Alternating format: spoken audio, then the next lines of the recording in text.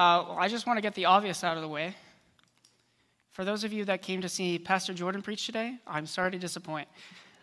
Jordan was originally supposed to be preaching today, or originally scheduled to, but he had a surgery 2 days ago. So if you have surgery 2 days, you're not going to preach 2 days later. So the intern will be preaching today. So if you want to see Pastor Jordan, he will be back next week, so make sure you're back here next week. And for those of you that have heard Pastor Jordan's messages, I'm sure that you have been touched by him and his words that he brought, that God has been speaking through him. And so when the leadership was planning as to who was going to preach today, I'm pretty sure they were like, speaking instead of Pastor Jordan? I don't want to do that. Let's make the intern do it. He's had some experience with Herbster. Let's see if it pays off. So we'll see if it works out. And since this is probably one of the only times that I'm going to get to preach, I'm going to be combining a lot of my thoughts together, so be prepared to sit here for a couple hours. I'm just kidding, we won't take that long. But we are going to go through a couple different passages today, so if you want to only open up to one passage in Scripture, we're going to be eventually going to John chapter 4. Pastor James has been leading us in a series on worship, and I think it's only fitting that the worship pastor would continue that series. So that's what we're going to do. So the word worship comes from the Old English word worthship. So everybody say worthship 3 times. Yeah, it's super awkward. So as humans, we like things easy. We like things simple. We don't like things awkward. So as humans, we shortened it to worship.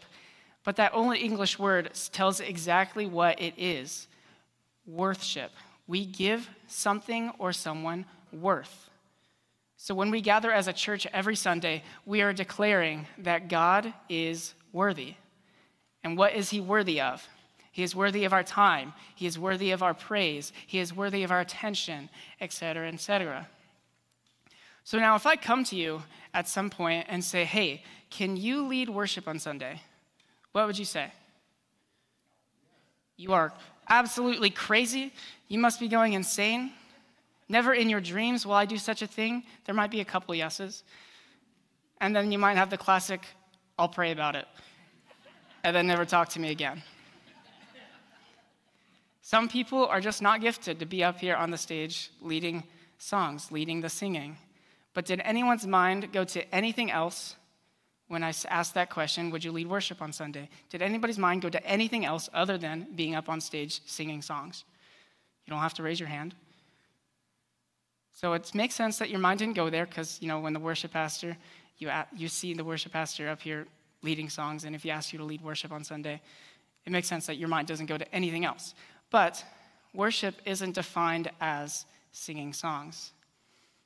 So what is the definition of worship?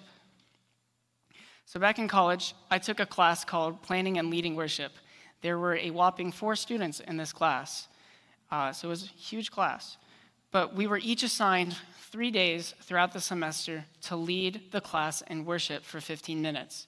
So my first time naturally, as the worship arts major, going in for worship through song, basically, led the class in worship through song for my first time. There was another student in the class. He didn't play any instruments, but he sang on the worship team. So when it was his turn to lead worship, he found 3 songs, he printed them out, printed out the lyrics, passed them out to all of us, and we sang them a cappella. And if you ever try to sing an upbeat song without any music, specifically a Lincoln Brewster song, it does not go too well, or it might be a little awkward. So that student's definition of worship and my definition of worship were off. We weren't wrong to lead the class through worship, through song, but we weren't limited by it. Yeah, worship could also be praying. It could be meditating on Scripture. It could be being out in nature, being amazed at God's creation, or anything of the sort.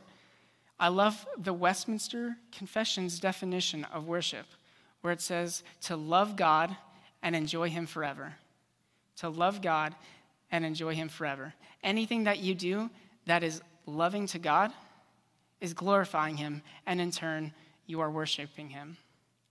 So I want us to look at the different ways that worship is done in Scripture, first in the Old Testament and then in the New Testament, because there is a difference between the two. So starting with the Old Testament, and throughout that whole book of, the whole books of the Old Testament, you can read about how there is offerings and sacrifices all throughout it. And the first of which starts in Genesis. So if we look at Genesis chapter 4 with the Cain and Abel account, starting in verse 2, it talks about Eve gave birth to Cain, and then later she gave birth to his brother Abel. Now Abel kept the flocks, and Cain worked the soil. In the course of time, Cain brought some of the fruits of the soil as an offering to the Lord, and Abel also brought an offering, fat portions from some of the firstborn of his flock. The Lord looked with favor on Abel and his offering, but on Cain and his offering he did not look with favor. So Cain was very angry, and his face was downcast. So Cain worked the garden. Abel worked with the livestock, the animals. They both took from their respective areas and gave an offering to God, but only one was held with high regard. Why is that? Why is that the case? Is it because God looks with favor more on shepherds than he does with farmers? No, that's not the case. If you look at how the author describes Abel's offering, where he says, Abel brought an offering, fat portions from the firstborn of his flock. So the fat portions back in that day, that was the thing to have. That was the good stuff. Some people are thinking the fat portions are the good stuff still today. Good for you. But Abel brought the best. He took from the firstborn, so he was provided, and he took from it, and he took the best parts of it and gave it to God. The author doesn't describe what Cain's offering was or how it was, but it just says he gave an offering. So due to the lack of description, I'm assuming that his offering was lackluster at best. So he didn't give his best. Abel gave an offering of his best, and Cain gave just because that was the thing to do. He gave because Abel was doing it, and that's what everybody else was doing. He was going through the motions. His heart was not in the worship. And then throughout Exodus, you can read about how the Israelites fled Egypt, and then they were in the wilderness, and then they were given 613 laws by God. We'll go through them all. The first one is this. I'm just kidding. We won't go through them all. So they were given these 613 laws that they had to follow perfectly. But given their sinful nature, they were unable to do so. They could not keep the whole law perfectly. But God, being full of mercy, provided a way for the Israelites to atone for their sin. And that went by if the Israelites sacrificed a specific animal, God's wrath would go from on the Israelite, and go onto that animal. The animal would take the Israelites' place. And this was a symbol of God's justice and grace for the people. And then God gave the commandment about how this was to be done. But eventually, the Israelites started to lose sight of this. In 1 Samuel, the best book out there, I'd say. Samuel in chapter 2, he was just recently born, he was growing, he was maturing. And then the priest at that time in the temple was Eli, and we can read about his sons in 1 Samuel chapter 2, verses 12 through 17. It says this, Eli's sons were scoundrels. They had no regard for the Lord. Now it was the practice of the priests that whenever any of the people offered a sacrifice, the priest servant would come with a three-pronged fork in his hand while the meat was being boiled, and would plunge the fork into the pan or kettle or cauldron or pot. Whatever the fork brought up, the priest would take for himself. This is how they treated all the Israelites who came to Shiloh. But even before the fat was burned, the priest's servant would come and say to the person who was sacrificing, give the priest some meat to roast. He won't accept boiled meat from you, but only raw. If the person said to him, let the fat be burned first, and then take whatever you want, The servant would answer, 'No, hand it over now. If you don't, I'll take it by force.' The sin of the young men was very great in the Lord's sight, for they were treating the Lord's offering with contempt." So, quick, brief history. When the Israelites entered the promised land that God gave to them, he split the land up for the 12 tribes of Israel. Israel had 12 sons. Their descendants became a tribe, 12 tribes. 12 sons, 12 tribes. God split the land for those 12 tribes. But every tribe got a chunk of land except for one, which was the Levites. The Levites were chosen to be priests for God. So they did not get a piece of land to live on, but they were told they could live wherever they want, but they had to minister for the people. So the priests would be the ones to facilitate these sacrifices or these offerings that God commanded. And so how the practice of the day, as we see in 1 Samuel, was that the Israelite would bring their offering, assumably burn the fat portions, and then would boil the rest of the meat. And then the priests would come and take with a big fork, stab the meat, bring it up. Whatever falls off stays as part of the sacrifice or offering. And then whatever's left on there goes to the priests, because the priests were not paid. So they get to take a portion of the meat as their provision, so they can provide for themselves and for their families. So whatever's left on the fork, they get to take for themselves. Now Eli's sons, they skipped a couple steps. They did not want to wait for the meat to be boiled or for the fat portions to be burned. They probably wanted the fat portions, because remember, the fat portions was the good stuff. That's what they wanted. So they skipped those steps, and they said, "Give it to me now." They did not care about how the practice of how the sacrifice or offerings process was to be done. But if you look throughout the Old Testament or throughout the book of Deuteronomy, how God commanded how this sacrifice offering process was to be done, the first practice that we read about in 1 Samuel wasn't right either.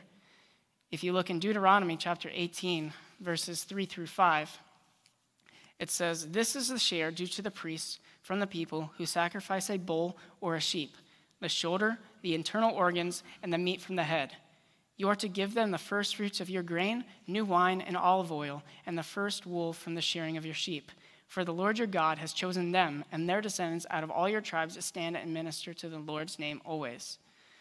God never commanded the priest to take a big fork, stab the meat, and whatever's left, you get to take. No, he already said, these are your provisions. These are the pieces of the body that you get to take. But the Israelites started changing things up. They started to lose focus. They started to lose sight of the purpose of what they were doing. So it started off with, let's sacrifice to God how God commanded. And then it turned into, let's sacrifice to God because everybody else is doing it, and let's change a few things. And yeah, because everybody's doing it, let's sacrifice to God. And then it morphed into, let's sacrifice to whatever. Let's sacrifice to false gods. Let's sacrifice to idols. Who cares? Let's just sacrifice. They lost sight of it. So you can think that you are worshiping God. Let's put this in our context. You can think you are worshiping God, but you might be slowly drifting away. So let me ask you this question. Why are you here today? Are you here to worship God? Are you here to give God praise? Or are you here because your parents brought you and every week you're told to come to church? Or are you here because this is just what you've done for every Sunday for a long time? Or are you here because your friends are here? Are you here because everybody else is doing it? Or are you here to worship God? Don't have the wrong reasons for why you are here, or you might be slowly drifting away. So the rest of the Old Testament, you can read about how the Israelites were doing all these sacrifices for the wrong reasons, whether that means they were going through the motions, just doing it because everybody else is doing it, or they were trying to be impressive with how much they offered, or they were sacrificing to false gods. Whatever the case, they were doing it or many of them were doing it for the wrong reasons. But remember what these purposes of these offerings, sacrifices were. They were a symbol of God's grace and justice for the people. the Israelites lost sight of this, which led to God sending many prophets to try and set things straight. Micah has probably one of the most popular of which. In Micah chapter 6, verses 6 through 7 says this: "With what shall I come before the Lord and bow down before the exalted God? Shall I come before him with burnt offerings, with calves a year old? Will the Lord be pleased with thousands of rams, with 10,000 rivers of oil? Shall I offer my firstborn for my transgression, the fruit of my body for the sin of my soul? Is the Lord pleased with burnt offerings? Is that all that he desires? Is he satisfied with thousands of animal sacrifices or 10,000 rivers of fancy and expensive oil? Or since God likes firstborn, will he be happy with a firstborn child sacrifice?" The answer to all that is no. The act itself, God does not care about, except for the firstborn child thing. That is just a straight up no-no. But the act itself, God doesn't care about. He cares more about the heart of the worshiper than he cares about what the worshiper does. Which leads us to verse 8 of Micah chapter 6. It says, "He has shown you, O mortal, what is good. And what does the Lord require of you? To act justly, and to love mercy, and to walk humbly with your God." God desires more for us to act justly, love mercy, and to follow God. Now I want to go to the New Testament, which, hint, hint, we are in the New Testament phase. And if you've been waiting patiently to open up to be in chapter 4 of John, that's where we're going to be next. And to provide some context, this is about Jesus and the woman at the well. So Jesus is a Jew, the Samaritan woman is a Samaritan. Jews and Samaritans don't like each other, they butt heads. So Jesus, as a Jew, walks up to the Samaritan woman while this woman was drawing water from a well and says, "Hey, can you get me a drink of water?" And after some pushback, Jesus says, "If you knew who I was, you would be asking me for water, and I would give you water that you would never thirst again." This woman, obviously, wants this water. So she asks for the water. Jesus says, "Okay, go get me your husband." "Oh, I don't have any husbands." "I don't have a husband." "You're right, you have 5 husbands. And the man that you are living with now is not your husband." So this woman, being in this awkward place, does not want to be in this awkward spot anymore. So she tries to change the conversation, try and change the topic. And we see that picked up in verse 19 through 24. It says this: "Sir," the woman said, "I can see that you are a prophet. Our ancestors worshipped on this mountain, but you Jews claim that the place where we must worship is in Jerusalem." "Woman," Jesus replied, "believe me, a time is coming when you will worship the Father, neither on this mountain nor in Jerusalem. You Samaritans worship what you do not know. We worship what we do know, for salvation is from the Jews. Yet a time is coming, and now has come, when the true worshipers will worship the Father in the Spirit and in truth, for they are the kind of worshipers the Father seeks. God is spirit, and his worshipers must worship in the Spirit and in truth." So the woman tries to take the heat off of her and place it onto Jesus. And she was saying, "You Jews say that you have to worship in Jerusalem in the temple, but us Samaritans, we worship on this mountain." And the mountain that she's talking about is called Mount Gerizim. Don't know if that's how the correct pronunciation goes, but that's how I'm going to roll with it. So Mount Gerizim. And on this mountain, a long time ago, some of the Israelites were on this mountain and received a blessing from God. They built an altar, and then they worshiped God at that place. So the Jews and Samaritans, remember, they butt heads. They don't like each other. And the Jews worship in Jerusalem, a Jewish town. Samaritans, not welcomed by the Jews to go worship there, said, "Okay, where are we going to worship? Let's build a temple here on the mountain where our ancestors once worshipped. Maybe we'll even receive a blessing from God because of it." And then Jesus continues on this conversation. He says, "Okay, you changed the topic, whatever. I can make this into a teaching point." And he's talking about that there is a time that is coming that you won't have to worship in Jerusalem. And there is a time that is coming that you don't have to worship on the mountain. There's a time coming that you don't have to worship in either of those places. And he continues in verse 23, where he says, "Yet a time is coming, and now has come, when the true worshipers will worship the Father in the Spirit and in truth, for for they are the kind of worshipers the Father seeks. The true worshipers will worship the Father in spirit and in truth, for this is the kind of worship that the Father seeks. This is the kind of worship that the Father desires. How do you worship in spirit and truth? That is the question. So I want to break it down for you. We'll start with spirit, and we'll break it up into three things. First off, in verse 24, Jesus says that God is spirit. God is not made up of physical matter, so our worship should not be confined to an image or to a certain place. When Jesus died, the veil was torn into two. This veil that stood in the temple that separated the Holy of Holies, where God's presence was, where only one person was allowed to go a year, and that veil separated that and where all the Israelites could go. When Jesus died, God ripped that veil into two, saying, I want everyone into my presence. There's not a certain place that you have to go to worship. You can worship me wherever. God is spirit. Second thing, we all have a spirit. Each of us has a spirit. From my understanding, this is also called a soul. So the spirit, our spirit, is the deep and unseen parts of a human being, our emotions, our thoughts. Our spirit is also our private and personal part of who we are. To worship God with our spirit is to take our emotions, our feelings, our thoughts, our will, share them with God, and have an intimate and personal relationship with him. So to worship God with our spirit is to worship him with our whole being. To worship God with our heart, with our soul, with our mind, and with our strength. And then lastly is the Holy Spirit. When we accept Jesus for what he's done and his gift of the Holy Spirit, we receive the Holy Spirit. And the Holy Spirit is sent. The purpose of the Holy Spirit is to guide and to teach. In our worship, the Holy Spirit brings us focus and purpose, a reason for our worship. But there is no reason to our worship without the truth. And this is the truth of who God is and what he has done. For example, for every song that we sing, there is truth about God spoken in each song. So when I was working at camp over the summer, we sang this song a lot called My Feet Are on the Rock.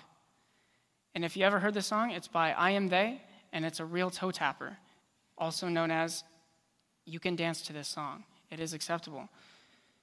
So we sang this song a couple times already throughout our first week of camp, and out of the corner of my eye, I can see a couple cabins jumping to the song. And when you look at it broadly, there's no problem with this. The kids, they're getting into the music. They're having a good time. They're there to have fun, and they're having fun. But I look at things a little differently.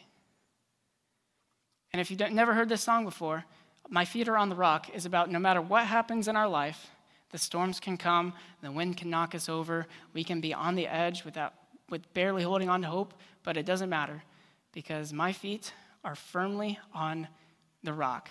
Our feet are firmly on Jesus Christ as our firm foundation. And as we're singing this song and I see those cabins jumping, all I'm thinking about is if we're singing this song about Jesus being our rock and we're standing firm on this rock, why are we putting our feet in the air? It's more like you're singing, I'm jumping off the rock when they're doing that. And this made me concerned that people are more focused on too much on the music than they are on the words of the song. But because I do see the humor of the situation, I would have find a couple other songs that do something similar to it. So take the song, Build My Life. We sang this song last week. Some people like to worship with their eyes closed. It makes them feel connected to God. So imagine singing Build My Life with your eyes closed. Holy, there is no one like you. There is none beside you. Open up my eyes in wonder. Open up my eyes in wonder. Ever think about that? Or take the song The Stand. We sang this song a couple weeks ago. And I'll stand with arms high and heart abandoned in awe of the one who gave it all. And I'll stand, my soul, Lord, to you surrendered. All I am is yours. Imagine singing that song sitting down. It doesn't make a lot of sense, but it happens. And this is the downside of songs. Sometimes the focus is all on the music, and the words of the song are just the melody, another melody to the music. While I do love music and listen to some songs solely based on the music, the words are the most important part of the song. And if we're too focused on the music rather than on the words and what they're saying, then the purpose of what we're doing here on Sunday morning with the band being up here leading us in songs is pointless if we don't focus on the words. Every song, like I said, every song has something true to say about God. We sang this song today, Great Are You, Lord. You give hope. Wow, I started at the beginning. You give life. You are love. You are light in the darkness. You give hope. You restore every heart that is broken. But as you sing this song, how can you worship God if you don't believe that he gives life, or you don't believe that he is love, or that he brings light to the darkness, or you don't believe that he gives hope, or that he restores the brokenhearted? The words that we sing have meaning, and us believing them is most important to God. Let me say that again. The words that we sing have meaning, but us believing them are most important to God. But if you're just standing there as you sing and you read the words on the screen that are up there and you feel nothing, there is no connection to God, there is nothing. Isn't that the same thing that the Israelites were going through when they were going through the motions and giving their worship? They are just worshiping because that's what everybody else is doing. And when you stand there reading the words on the screen and not really connecting much, that's just the same thing of going through the motions in your worship. God didn't delight in the Israelites' worship of them going through the motions. God's not going to delight in our worship if we're going through the motions. And I'm guilty of this too. There's been many times throughout my worship leading career or whatever that I would be up here or up somewhere on stage and I'd be leading the song, I'd be playing the guitar, I'd have all the chords memorized, I have all the lyrics memorized, and then while leading the song, in the middle of it, I just zone out. The song would still go, I would still be singing, but I would not be thinking anything about the song. God did not delight in that worship. And don't take anything that I say today that says, I want you to sing, I want you to raise your hands when you worship. Remember what I said, God cares more about the heart of the worshiper than he does about what the worshiper does. We are gathered here to worship God and to give him praise. We're not here to just sing songs. So the shift between the Old Testament and the New Testament worship came with Christ's crucifixion. The Old Testament Israelites had to sacrifice animals to atone for their sin. But as soon as they leave and as soon as they sin again, another sacrifice needs to be made to atone for that sin they committed. But now, God sent his only Son in Jesus to live the perfect life. And when Jesus gave up his Son to be crucified, he became the ultimate and perfect sin. Wow, ultimate, perfect sacrifice. Correction. All of God's wrath was put onto Jesus, from us onto Jesus as he died. All we have to do is ask God to forgive us of our sins, and that wrath would go onto Jesus instead. And Jesus gave up his life as a way for you to be saved and for you to have a relationship with him. Will you accept that relationship? When God does something truly amazing and something that only he can do, he deserves our worship. We couldn't save ourselves. Only God could find a way to do that. And he did that. He deserves our worship. So let's give him our worship. And not worship that's just goes through the motions. Worship just because everybody else is doing it. But worship God with something that he will delight in. Would you pray with me? God, we just quiet our hearts before you.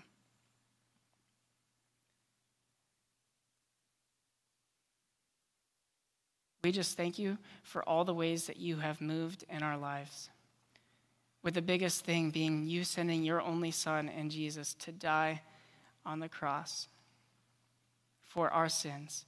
And with that came many other things, like you tearing the veil, saying, I want everyone in my presence. So God, that's what we want. We want to be in your presence. We want to feel your Spirit move in our hearts. So God, as we sing these songs, as we worship you, let us remember that it's all about you. Every word that we sing, every word that we speak should be glorifying to you. So God, help us to focus in, help us to remember why we do what we do. And if there's something wrong that you don't like in our hearts, prune it out.